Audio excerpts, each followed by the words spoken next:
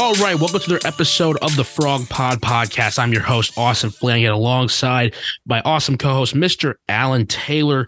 Ladies and gentlemen, early signing day, I should say, has passed us. The Frogs made some noise, signing the most talented class in program history, and college football really got itself kind of back in terms of recruiting. Alan, yesterday we saw a record high in flips. We're going to talk about the teams that really stood out in the national sense. We're going to talk about TCU's class itself and why this top-ranked class is top-ranked for a reason. And then we'll also talk about other things in college football. Before that, we want you guys to like and subscribe to the podcast. Tell your family and friends about the podcast. Next week, we will have our official playoff preview podcast. We were trying to get some special guests on. We'll have a surprise for that. Some of you might already have a good guess who it's going to be, but that is next week. This one, we're just talking about recruiting, signing day, and then we'll probably get into maybe a little bit more of other stuff. But for now, that's all we're going to do. Alan, let's get your initial reaction off the Frogs class yesterday. Yeah, I thought it's a really talented group. It's great to see so many 4-stars finally signing on with TCU. I saw a stat online somewhere that said that we signed, I believe, 13 to 14 composite 4-stars, depending on whether or not Warren Robertson commits in the next couple days. And that's as many 4-stars as TCU signed from about a 14-year stretch from about 2000 to 2015. And it's really impressive to see this staff being able to sign such a great class, only being on the job for a year. And I think the headliner of the class in my mind is Cordell Russell, a really talented wide receiver from Mesquite, Texas, who's probably going to be able to play a role really early on in this offense with how much production we're going to be losing at wide receiver next year. Yes, Alan, we saw a good week for the Frogs. I mean, it was momentum that really pushed itself to the finish line. We still, like you said, have yet to have signings from Warren Robertson, and there's Michael Harrison Pilot. Michael Harrison Pilot will be committing during the All-American Bowl in January. Robertson, we have no idea what his plans are. We're still hearing that Brian Carrington, TCU's former recruiting coordinator, has been in his ear.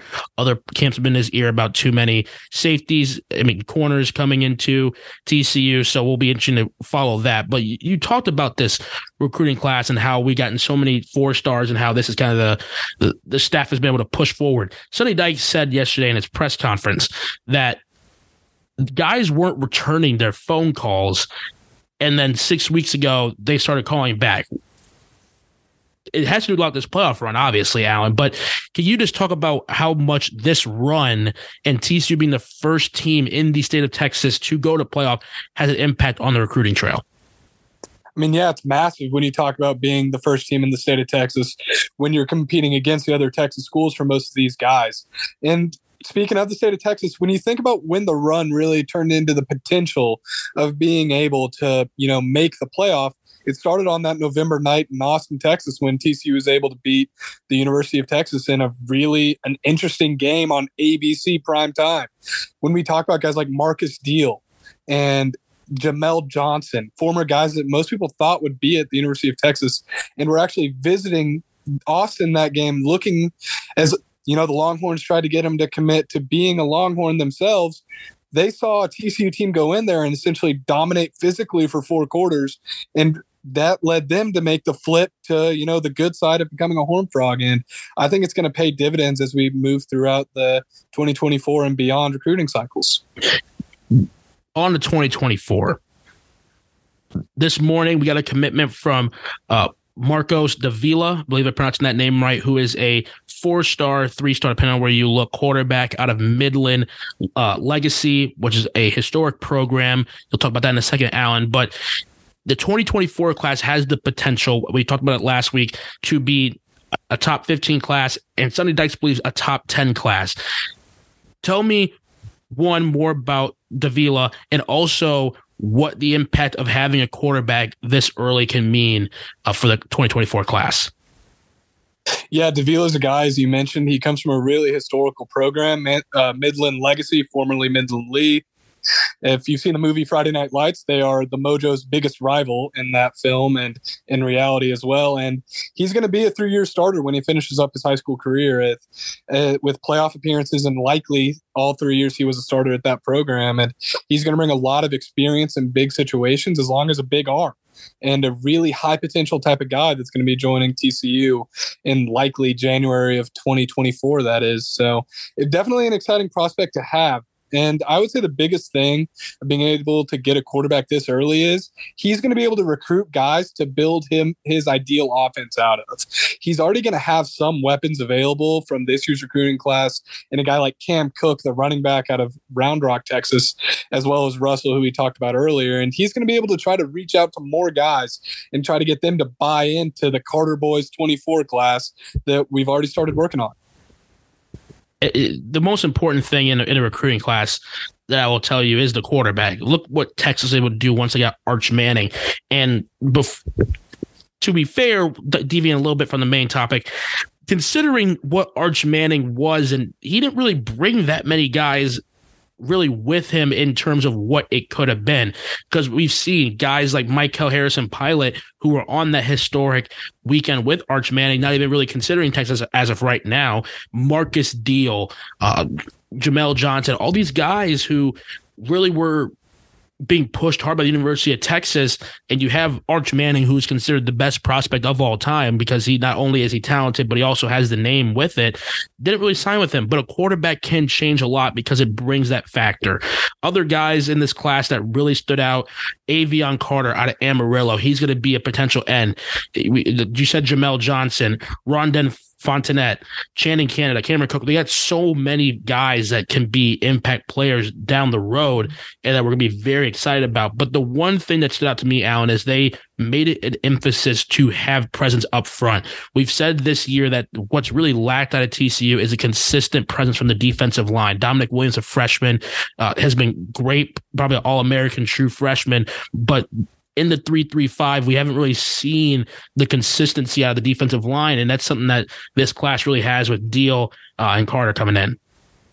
Yeah, and even more than that, we haven't even talked about the linebackers yet, as we got Max Carroll from Memphis, Tennessee, who's thought of as possibly the next Zaven Collins. Collins was a former first-round pick that played in the Joe Gillespie system at Tulsa, and he's sort of out of that same breed. He's a two-way player in high school that racked up great stats on both sides of the ball. And most people think he is going to be a phenomenal athlete sliding into the linebacker spot. Past that point, as you mentioned, I think we need to talk a little about these JUCO guys. We're bringing in 2 JUCO corners, Channing Canada, as you mentioned, and then also Mason White, who are likely to have real playing time next season, as we're going to be losing a lot at that position with Trey Tomlinson going pro. Noah Daniels is finally going to be ending his TCU career. And there's questions regarding Keon Stewart and Josh Fig Newton if they're going to come back. So a lot of these DBs that we're bringing in have a real chance to find playing time early next season. Yes, this TCU has gone to the portal and got some great talent. Brockermeyer, Betch, JoJo Earl, all that. People are saying, oh, we have all these guys coming in. There's going to be guys who leave. There's a reason why, as of right now, we would be over the roster limit. So there's going to be a lot of shakeup. And we've seen Jeremy Clark from 24/7 kind of point out how he thinks the DB rooms look very different. And I think outside of Kyron Chambers, off the top of my head, it wouldn't surprise me if a lot of guys decided to enter the portal, because this Joe Gillespie defense calls for such different types of athletes on the outside. He likes the bigger guys on long corners, the rangy corners, as opposed to the smaller, skinnier ones. Joe Gillespie likes to be physical on the outside. That's not really how TCU's current corner system is built. So that's going to be very interesting. But the one thing that really stood out to me about this class was, you take away Tommy Brockermeyer, we didn't really get some highly regarded offensive line talent, but the size is there. The highest ranked offensive line high school commit we took was Benjamin Whitfield out of Duncanville, state champion, 6'5", 270, listed as a kind of a mid-grade 3-star. We took Cooper Powers, younger brother of TCU football alum Jack Powers, and we also took 2 interior offensive linemen from South Oak Cliff. So AJ Rucker, who has a great, Ricker has a great track record of turning guys into very talented offensive linemen, but it's interesting that seems to be the only position group that didn't necessarily translate right away on the recruiting path, Alan. Yeah, I think it is interesting that they didn't necessarily reach out to the bigger names out of all the high school recruits. But when you talk about those four guys have all been committed for a long period of time, well before the high school season even started. So I think that they're all going to have a chance to be really good players. Actually, on Saturday night of this past week, I was in Arlington for the Duncanville versus North Shore game, and I saw AJ Ricker there. Probably there to support Whitfield as he was playing against Galena Park North Shore. And he was a really solid player. When you talk about a guy who's playing a really high level of competition in high school, he's going to be facing a very similar level of talent right when he comes into TCU. Another thing with that, we talk about a guy like Tommy Brockermeyer committing at one of the tackle spots. With Andrew Coker likely coming back next season, it's very possible that, we're going to be able to allow Whitfield to grow for a year before he's even asked to step on the field in a real role. So I think it's a really good strategy to, get more project type of offensive linemen that can develop physically and turn into really powerful guys. Whereas, you can build through the portal to find an individual need on a year-to-year basis. This is true. And TCU has cleaned up in the portal, to say the least. I mean, Sonny Dykes has, even since he was at SMU, has, before the transfer portal even became what it is today, Sonny Dykes was going in the portal and finding impact guys. And he's definitely do that at TCU. And if we can keep this string along, it's going to become even a bigger destination.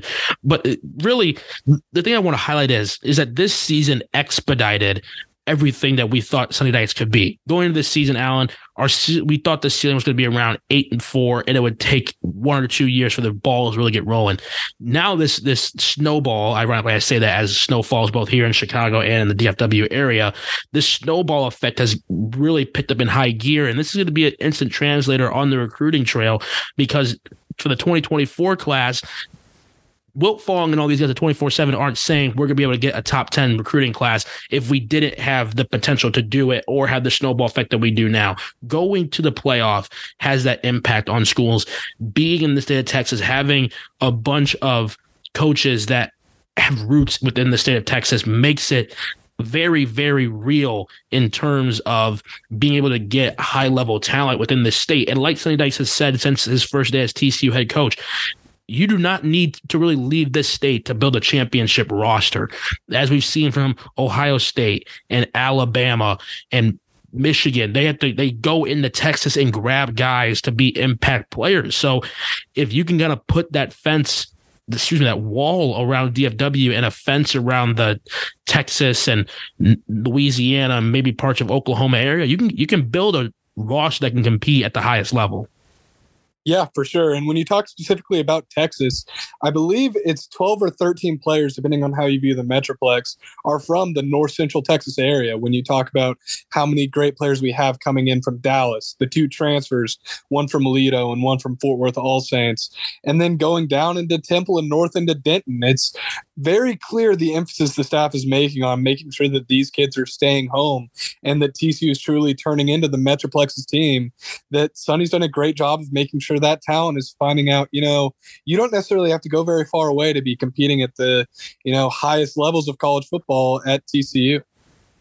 And the best part is that we've talked about this plenty of times, but it needs to be honed in. When you have a school like TCU that has the resources and has the alumni and the boosters and everything that are committed to putting forth the best possible resources and facilities for their players, it makes your job a lot easier.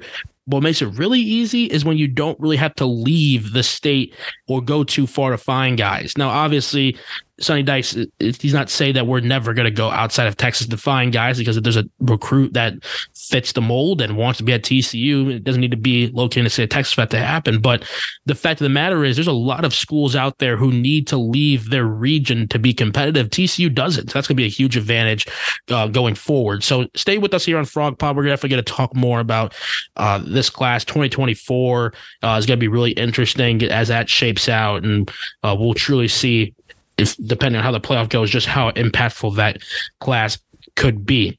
Let's switch it up, Alan, real quick. We're going to go to basketball. Last night, TCU played Utah in a quote-unquote neutral site game out in Salt Lake City. I think the only people that were wearing purple that I recognized were Chicken Ricky courtside and Braden Taylor as well. So that's really all I saw from the purple side in this neutral site game. But this is a big win for the Frogs in the game that they were in technically underdogs for against a Utah team that beat Arizona handily earlier in the season, that has some pretty solid players, and that definitely is a tournament team. Alan, when you watched the game yesterday, what did you see out of this Horned Frog teams against a very good Utah squad? I mean, I saw a TCU team that looked ready and able to defend the interior much better than I expected. Utah has a 7'2" big guy. I'm not sure of his name, but he has been a dominant force. And when you talk about they beat Arizona, he was able to really find success against Arizona's other big guys. But Lampkin really shut him down. Lampkins definitely was face guarding the big guy the entire game for all 40 minutes. We were rotating him and Cork and found a way to basically force Utah's other players to make plays. And on the offensive side of the ball, we just had better athletes. When you talk about a guy like Emmanuel Miller, was just a matchup nightmare. Utah didn't have the ability to be able to really defend Miller as well as make sure they were keying on our other assets. And I think that we were just able to basically out-muscle them for 40 minutes in a way that really never allowed Utah to gain a sustainable lead. We led for a majority of the game, and it was pretty easy going. And I guess if I had to give one other star of the game, it would be Jacoby Coles, who came in for the last 5 minutes down the stretch and drilled 6 critical free throws for a team that has really struggled on just with free throws, period, throughout the season. Yeah, I mean, this TCU team has showed a lot of perseverance of this season. That loss to Northwestern State was one that really kicked TCU down. I mean, this perception of the team that was supposed to be so highly thought of got ruined. Now, obviously, that game, they weren't fully healthy and, all these other things. But this TCU team returns everybody from last year for Fran Farabello and Rondell Walker, especially last night, gave some really quality minutes on the defensive end. His plus and minus was actually +3 yesterday, one of the higher ones on the team. So this TCU team is really shaping up for a strong run in a Big 12 that's not going to be easy, but I really like where they're looking at right now. Emmanuel Miller dropping 21 points last night on 9 of 14 shooting, 2 for 2 from deep. That's huge. And if you can get Emmanuel Miller going, you already have Mike Miles, preseason Big 12 Player of the Year. You have a guy like Chuck O'Bannon who dropped 20 against Arizona. Damian Ball can give you 20 if you need to. We've even seen guys like Micah Peavy almost touch 20 points before, and Eddie Lampkin as well. So this team is deep, Alan, and they're set up for a team that I think is no one's really talking about as much as they should because of the Northwestern State loss. And this is a team that we very well could see being a top 5 seed in the NCAA tournament. Oh, definitely. Top 5. I mean, it's definitely a possibility for this group. When you talk about last night alone, Damian Baugh and Micah Peavy didn't play their best games by any stretch. Peavy struggled with fouls, and Baugh at times looked like he was really struggling to be able to maintain his, fatigue and the altitude, let's just say. And I thought that it was really impressive to see the other guys step up. Rondell Walker, as you mentioned, Mike Miles came on and played defensively, arguably his best game since he's been at TCU. And I think with that depth, it allows for us to really have our eyes set on playing our best basketball deep into the season and possibly able to make a run at a really high seed in the NCAA tournament and possibly a conference title. Yeah, this a conference title is within reach, whether that be regular season or in the tournament, like you said. So it's going to be an interesting one for TCU basketball. Stay right here on Frog Pod as we'll cover them as well this season. All right, Alan, the final transition here. You'll be in attendance for this game, but between now and next time we talk to everybody, there's going to be a few bowl games on. You'll be at Amon G. Carter night for Baylor versus Air Force. We also have Louisiana Lafayette versus Houston tomorrow, along with Wake Forest versus Mizzou. Christmas Eve, there are no college games. So what bowl games between now and next Tuesday, Wednesday are looking forward to? But before that, touch on the game tonight between Baylor and Air Force. Yeah, so I'll be at the Baylor Air Force game tonight with some of my family that made the decision to go to Waco for college and for their work careers. And, the thing is, it reminds me of another game Baylor played in this stadium. And shout out Ty Summers and Traven Howard, because it's going to be really cold. There's going to be a little precipitation. It's going to feel like that 2015 game when TCU made that stop in overtime. And I think it's going to be a very similar result, except I think this time it's going to be a little bit more high scoring. I think there's going to be over 49.5 points total scored in the game, even with the weather conditions. I think I'm going to go with a final score prediction of 28-27 Baylor. So you do have Air Force covering. Yeah, no, Air Force is going to cover, but it's going to be really high scoring amidst the weather conditions. You go ahead.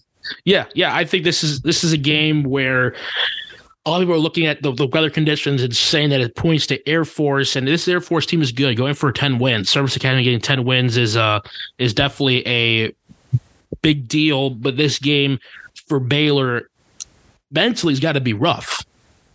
I mean, the way their season ended with all the expectations they had of repeating, having all this, pub before the season, then you lose to your arch rival the way they did, and then you have to end the season in their stadium as they're preparing for a college football playoff. I mean, talk about a big brother, little brother syndrome right now we're dealing with, Allen. I mean, that's just the ultimate, haha, you lose, because no matter if they win, their biggest win of the season is going to be in Amon G. Carter, but not against the Frogs. Yeah, no, good news for us is there's no bowl game at McLean Stadium in Waco, so we never have to deal with that. But you're right, 100%. It is a complete loser situation for Baylor that they have to be standing on that east sideline at Amon G. Carter Stadium in 2-degree weather while, TCU is prepping for the Fiesta Bowl with a chance to win the national title. And I think it's a great thing to see for our program. Besides that point, as we move forward into the bowl season going into next week, if I have to spotlight one game, I'm going to go with New Mexico State playing in the Quick Lane Bowl against Bowling Green State University in Detroit. I think that's a really interesting game, especially since you want to talk about a Baylor killer. Talk about Jerry Kill, a guy that basically knocked Baylor out of the playoffs last year, coaching in a bowl game in his first season, rocking his team from Las Cruces, New Mexico. And I think they have a really big chance to pull off an upset in their season above 500. So what's one bowl game you're looking forward to? I'm really looking forward to the Coastal Carolina, East Carolina game in Birmingham, the Birmingham Bowl. That is Tuesday, December 27th at 5:45 Central. The reason why, Grayson McCall is transferring, but he has said that he's going to play out this bowl game. So that's very interesting. Also, the two Carolina schools, I'm not going to lie, I'm not very familiar if there is a rivalry there, but judging based off of just pure geographical location, there's got to be some bad blood somewhere between the Chanticleers and the Pirates. Both of those schools, sneaky good baseball programs, and they've been really lighting it up on the football field lately. The over-under there is 62. I think... But the transition that Coastal Carolina is going through, plus just the added bad blood that's potentially there for bragging rights over some region of Carolina, I just want to see this game go over at 62 and just see them sling it out and just root for chaos. So between now and next time we record, I'm really looking forward to that game, the Battle of the Carolinas, the geographical Carolinas. Yeah, no, it'll be interesting for sure. And I guess it's just nice to have college football on television all day. And starting from, I guess, tomorrow through the, New Year, we're going to have football on all day, which is a great thing to see. I guess shout out to you because tomorrow is your 23rd birthday here, which is going to complete the trio of Frog Pod birthdays starting from November and through December. This is true. It's my Jordan year and my golden birthday. And, I'm not asking for much this year, Alan. All I want is a Horned Frog victory in Phoenix. That's all I want for my 23rd birthday. So if any players, coaches, staff are listening to this episode, that's all Austin wants for his birthday is a Frogs win. I know they don't have as much control over that as we would like, but that's my birthday wish. All right, Mr. Taylor, anything else before we sign off this episode? Nothing else from me. Just go Frogs. All right, I'd like to thank everyone involved. Thank you, Alan, as well. Be safe tonight at Amon G. Carter Stadium. Say hello to her for me. We'd also would like to thank our graphics, Owen Graham, producer Schlossnagel. He is currently not be able to with us for the second straight week. He is en route to Puerto Rico to celebrate Christmas with his family.